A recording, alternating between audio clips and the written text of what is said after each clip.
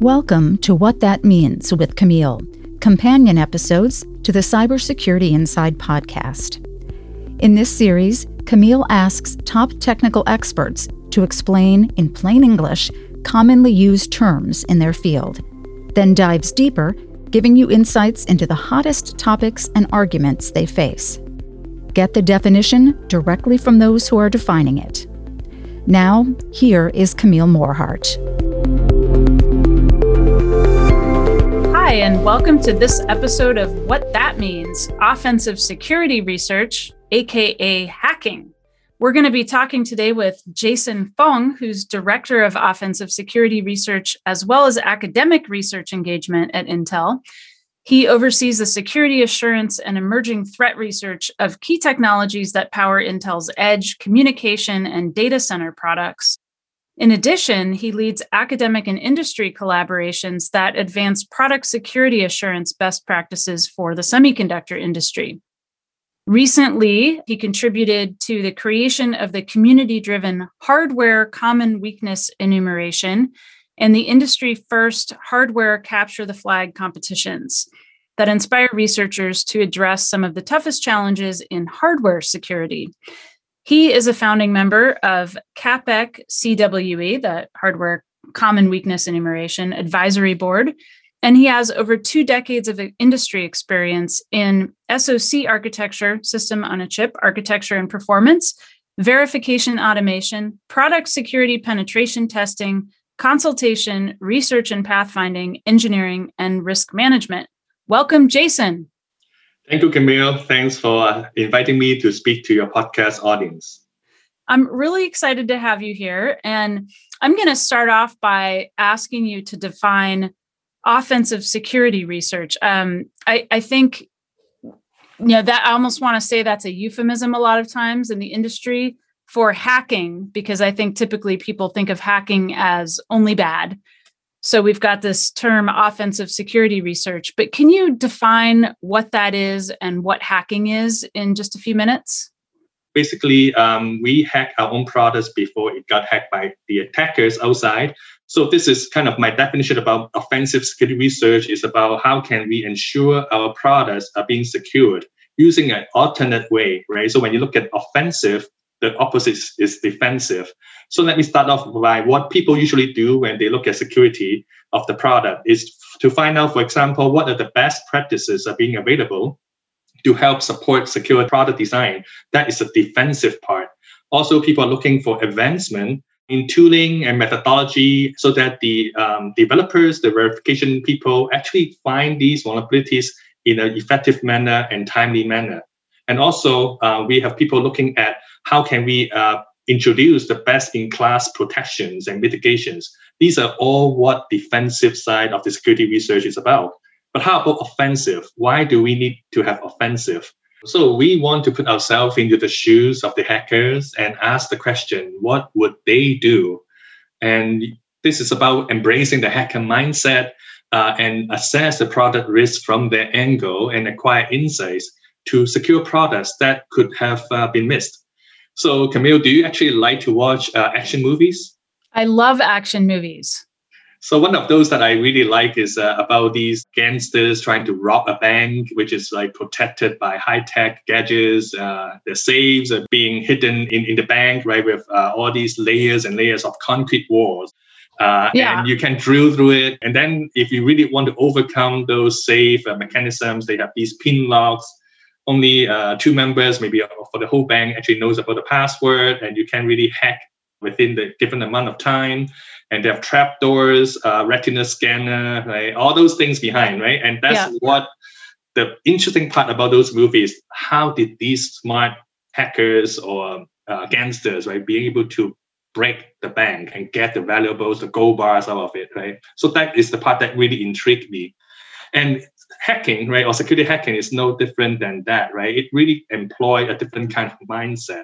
The mindset about going against the rules, going out of the box thinking. So in some of those movies, they may think about, hey, you know what? If I want to just play by the rule, then I have to break the combination lock. But how about let's try to retrieve the fingerprints off the keypad Now you don't have to get the code from two different people. How about I blow off the hinges of the safe? So I'm not trying to attack the strongest part. I'm looking at the weakest link. Maybe I can drill holes from the bottom of the building, right, rather than attacking the thick layers of concrete walls. So you kind of go behind the blind spots of the designers and try to exploit weaknesses. So hackers are very similar like that, right? We don't want to be played by the rules. We are going for the weakest link. And this is where offensive security research is about, right? To see how hackers are trying to compromise a product using their rules, using their leverage. And if we can anticipate that, we can also patch some of our mental kind of blind spots and make the product to be even more secure. So to me, offensive security research does not replace the traditional defensive research, but go hand in hand to make the product even more secure. So why do you go, or why do companies just in general go outside of themselves to look at or get the perspective of offensive, I'm just going to say hackers? I mean, why isn't that done internally in kind of partnership with the architecture? Why are you going outside of a company to pull in that expertise?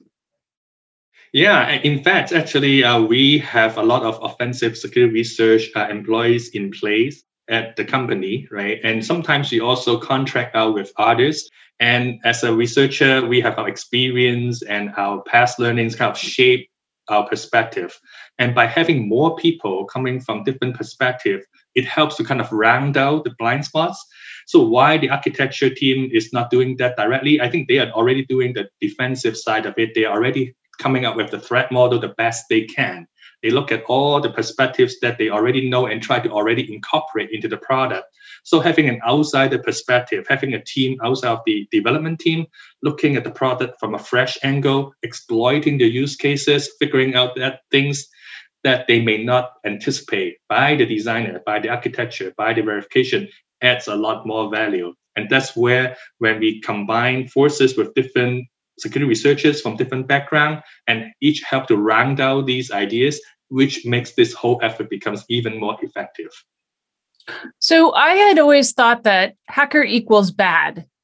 So how is it that you're able to work with hacker? Why would hacker work with you? I mean, a bank robber is not going to work with the bank. So tell me how you structure something like that. Right. Yeah, this is also the part that makes my job fun, right? So I'm hacking my own product. I'm being paid by the company to do fun things that I like. And I'm hiring the best professionals outside into my team to do the work. So there are a lot of like smart guys. Why they care about security? Because it is really fun. It actually exercises their curiosity, their creativity, and the box thinking. They're very intelligent. Some of them may be jack of all trades. Some of them highly specialized in certain skills. And they are also, I would say, are very careful observers. These are the people who are like detectives. They try to break things out of very small pieces and try to understand the patterns, understanding the usage model, and find things that other people cannot find. And they also like learners and collaborators, right? So these are all the good guys. And to them, right, they are doing the job to find flaws in product. You can be the bad guy that maybe sell your learnings to the black market, but also you can be doing all these fun things as a good guy. And I think there are certain types of researchers that we really work with very closely, and they all share some common goal, right? The goal is I want to make technologies better and safer for people to use, because their parents, their kids, their grandparents, their friends, everyone use the same technology. And that's some of those ideologies that are shared by these researchers, these hackers. At the same time, of course, right, there are also some bad apples in the mix, right? I would say they may look for their own personal fame and glory and money, and that could also be casting certain doubt against the entire population of researchers/hackers.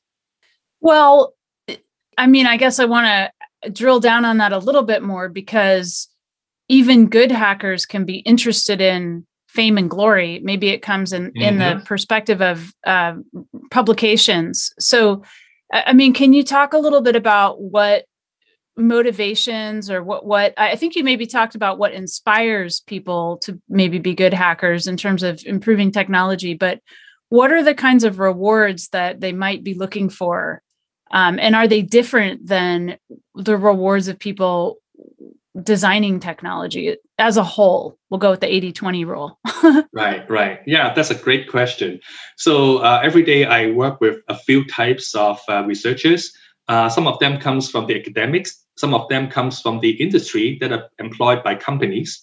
And then also some of them may be the freelancers. They're the bug bounty hunters. So let me start with the academics. These are the smartest people that you can find across the whole world. And they are eager to find the next innovations, right? They want to be the first to come up with something new.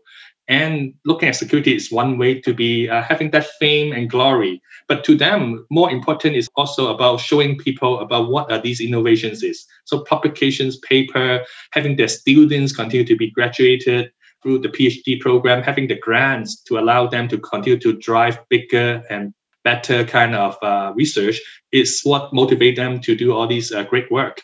And sharing that information by nature through publication is part of also their goal, right? So sometimes we get into a little bit more about the timing of the sharing. As you can imagine, being the first to be able to publish something is very important to the academic researchers. And how can companies work with them to ensure that they can still be calling out there being the first without having the whole world knows about a particular vulnerability before the company get to address the issue is the dynamics.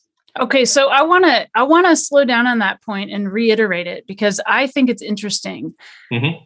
What you're saying is, in order to collaborate with academic researchers, what they're interested in a lot of times is being first to publish a new finding, or a new vulnerability, or a new kind of weakness that no one else had discovered. And this is often a race. So there may be multiple different institutions or academic research groups that are essentially racing toward finding things. And the only way really that any of them knows who found it first or who gets credit for that is the publication date. Right. On the other side, you have companies maybe who are interested in making sure that they have some sort of a mitigation for whatever weakness or vulnerability the researcher discovered before letting the public know about the weakness or vulnerability. So, and that's a good intentioned thing also, because that's like, hey, we would rather not publish for all the world of potential bad hackers or, or, any kind of person who's interested in doing harm or exploiting a vulnerability. If we publish and make open to the world what that is before we have any way to address it or mitigate it, that's dangerous. We're now putting potentially many people or many millions of people, personal, private data, anything at risk.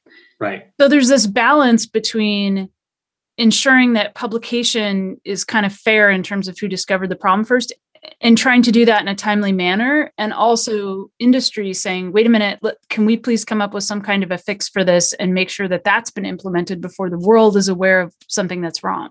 Right. How do you balance that? Yeah, it is a tough problem, right? Because the timeliness is key for the academics and also for the industry or the companies with the products being compromised. So right now, we have been coming up with these vulnerability disclosure policies that really kind of strike the balance between the two. So we can work with the researchers about, hey, you have a report filing to the company and indicating that this product has this problem. And then under a certain time frame, the researchers will not disclose the information to the public. But at the same time, they are still able to file that particular publications to the conferences. And we work with the conferences also hand in hand to ensure we address the issues well ahead of time before the publication shows up to the public. So that kind of handshake allows the best of both worlds, protecting the customers who are at risk and also ensuring the timeliness of the researchers getting the first right of publication. And that is something that we continue to kind of work towards. One thing which is important to highlight about is that when we talk about hardware, compare with software. Software, it is easy potentially to release a patch, right? Hardware, if the problem is actually deeply buried into the underlying layer, we have maybe a few options. One, if we can solve it over a software layer, yeah, we can have a workaround. If we can address it underlying, maybe in the firmware, we can still release a firmware patch that could be done over the air or maybe through some mechanisms supported by our equipment providers. But then if we ends up having to be addressing in the hardware itself, which is the rare case, then that timeliness becomes much harder to work with sometimes, right, with the academic researchers. And that is the patience part of that. They have to kind of work with us, allow us to be able to protect the interests of the end customers. And does industry as a whole agree on the amount of time that's kind of allowed, or how much time do you get, and then is it different for software and hardware? And does all of industry agree, let alone researchers? Yeah, another great question. I don't believe there is a common timeline that everybody would say great. As you can imagine, one side will say the faster, the better. The other side will say, give us more time so that we can do something more thorough and coordinate better. And it is not just about the company itself needs to do that work, right? But the ecosystem, the partners, maybe in the OS, in the software community, the IT department who consume those products, to be able to well test it in the environment. So it's like a multi-layer of complexity. But to answer the question, I believe the minimum 90 days would be required to help triage the issue, we produce the issue, identify mitigations, making sure the mitigations are effective in different skills of the product, different usage models of the product, release it to the partners and the ecosystem, allow them to do the same thing. So minimum 90 days is the commonly accepted practices. Does industry work with academia in terms of establishing or setting research trajectories? Like, what is industry worried about in technology? Or is academia just picking based on their own interest? Yeah, so this is actually part of my job, is to help share what is important to the industry with our academic partners. So kind of going back to about 7 or 8 years ago, when I first started on this academic engagement, I was coming out from working on Intel products and try to secure them. And then the problem is, okay, when I look at hardware security tools and methodologies, I don't find that many outside available in open source or in commercial solutions.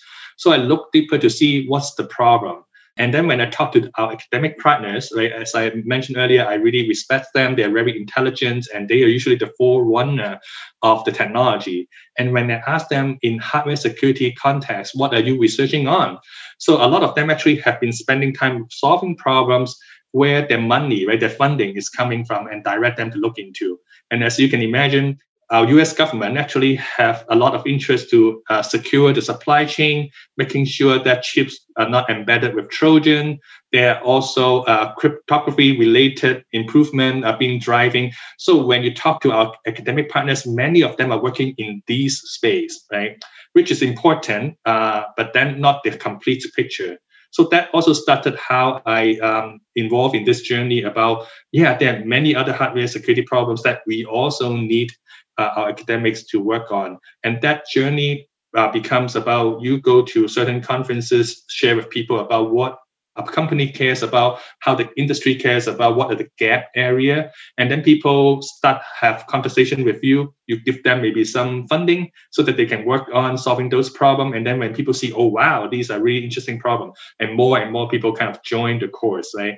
And that also is one of the motivation why we actually started this hardware common weakness enumeration. We want to show the world about what is the common issues that we see in day-to-day product development and where we need more help on. And one interesting encounter we had before is that we as security researcher here, we also file patents or publish paper, right? So I remember at one time that we actually published a paper or submit a paper for a really great conference, and we thought, oh yeah, we are solving a big problem and they should like our paper.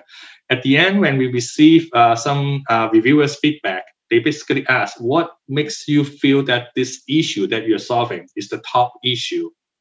To them, they haven't heard about the issue because we fail as an industry to tell them about what are the biggest problem. And that is also motivating us to share more broadly about, these are some of the challenges. So I think to answer your question is that it is like a proactive work that the industry needs to do. And then also coming from the academics, they are absorbing all these information and try to internalize it and figure out how would my research directions going forward look like. What would your dream team of hackers be? If you were going to assemble a team, I mean, how many people would you want, and what kinds of different things would you want them to focus on? And if you want to scope that down to hardware, that's okay. Jason's Ocean's 11 or whatever. Yeah, so I am looking at a multidisciplinary team. I really enjoy the benefit of working with folks coming from different backgrounds and perspectives and helping one another to continue to learn. And also having this balance about I have certain skill sets I can add. So from a research angle, we, for example, take in some very traditional security research area, and with talents coming from that point of view about, I know how to do threat model. I understand the SOC architecture. I can go deep dive and understand and find issues at hand for different classes of product. It can be a server, client, IoT, FPGA, etc. And then for each kind of issues, now you need specific skill set to find those problems. You may need a radio expert to be able to find out, hey, this radio is emitting certain signals, and then it could be captured by another one. And what if I have a side channel happening? So when you talk about side channel, the radio expert may say, you know what, I can only work on the RF part of it. But then if you talk about how can we apply statistical analysis to break a crypto key material out of the traces that we have collected, then you need another skill set which is specialized in identifying these patterns and being able to perform the analysis. So you need a side channel expert in the team. Now you talk about analyzing data. Is it the right way to do it is just by brute forcing it, or maybe we can apply machine learning techniques? So now you may want to introduce a machine learning expert. But all these hacking approaches may not also give us the comprehensiveness of the product coverage. So you also want to provide the sense about by the time when we finish this analysis, our product has certain level of confidence. So how can we achieve that? Fuzzing, formal verification, all these are very specialized skill sets. So in my dream team, we need to have experts covering any of these aspects, and then they can work together.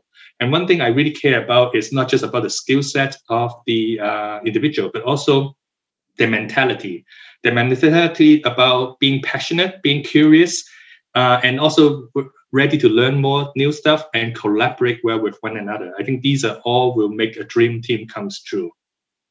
That's interesting, because sometimes I think in academia and actually also in industry, we end up in silos, and you get more and more specific about what you're good at.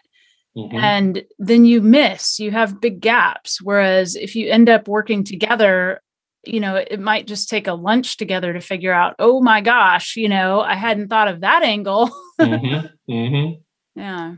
Exactly. Right. And that inspiration, that discussion, that brainstorming, having this routine practices is really hard to come by, right? Especially right now when we are in COVID, right? So one thing that we also do is we try to create these opportunities in a more intentional manner. So one trick that we have been using also is we form a work group or study group very focused on a particular discipline. Let's say, how can we apply static analysis techniques to address hardware issues? And then we bring in like-minded people, and weekly we try to rotate topics and have individuals to share about what they have learned. And by sharing information, we also get to critique one another's viewpoints, learn about what are the gap area, and come up with some new inspiration for us to really spend time looking at. So I think that intentional discussion would also help to uncover more blind spots that people may have missed. Let me ask you one thing. I think you started a capture the flag in hardware. Can you explain what that is? Right. So in the journey, when we try to actually bring more awareness about what the industry problem is about to the academics, so the first step we chose is to speak at conferences, create a tutorial. So they are great opportunity to help kind of share the work. But then when you look at there are people attending the conferences. They get to understand some high-level pictures, but then they don't get to see the hands-on parts of it. There is still a distance about carrying a conversation versus carrying a research on that discipline. So at that time, we thought about, hey, how can we make this journey, the awareness building journey, to be even more fun and more hands-on? So we partner with our researcher partners in academics from Germany and from also US, and we pull together this hardware capture the flag competition. We showcase all the common weaknesses we are aware of in an open source SoC. The open source SoC basically contains like the regular RTL code that people like designers or verification teams will review and polish. But we embedded these vulnerabilities into that big pool of RTL code. And then we open it up for the competitors to find them. And we give them 48 hours straight, non-stop actions in a conference setting, and invite teams of maybe 3 or 4 joining together and find as many issues as possible. One thing that they walk away with is that first, this is what you mean by having these issues, because they get to see them, they got to play around with them. Second is that they also understand the challenges being encountered by our verification team, because with a very short period of time that you have to verify your RTL before it got released as a product, we create that 48-hour window that there are so many bugs inside the RTL that you need to find. The more, the better. They understand now I really need tooling. I really need a fantastic methodology to help me understand the RTL, find all the issues, and be able to report back. So that also brings that awareness to the attendees so that hopefully, right, they will be inspired to work on the research discipline related to hardware security in a more intentional manner relevant to the hardware industry's problems. Jason, this is really interesting conversation. I'm so glad that you're working on this and focused on it. And I think it's really interesting that such deep partnerships occur actually between industry and academia and what we, kind of traditionally think of as hackers, but putting a different spin on it, thinking of the good side of that and how it's helping evolve technology. Thank you so much for joining me today and defining what is hacking and what is offensive security research. Thank you, Camille. And I also just want to point out, you did allude to the different kind of mindset of, we'll say, hacker or offensive security research. We have another episode with Isaura Gaeta where we talk about diversity and inclusion in cybersecurity. And one of the key topics she addresses in that is just what you mentioned, which is a different mindset is part of diversity and inclusion. So if anybody's interested in hearing that, they can check out that episode as well. Thanks again, Jason. Thank you, Camille. Stay tuned for the next episode of Cybersecurity Inside. Follow @Tom M. Garrison and Camille @Morehart on Twitter to continue the conversation. Thanks for listening. The views and opinions expressed are those of the guests and author and do not necessarily reflect the official policy or position of Intel Corporation.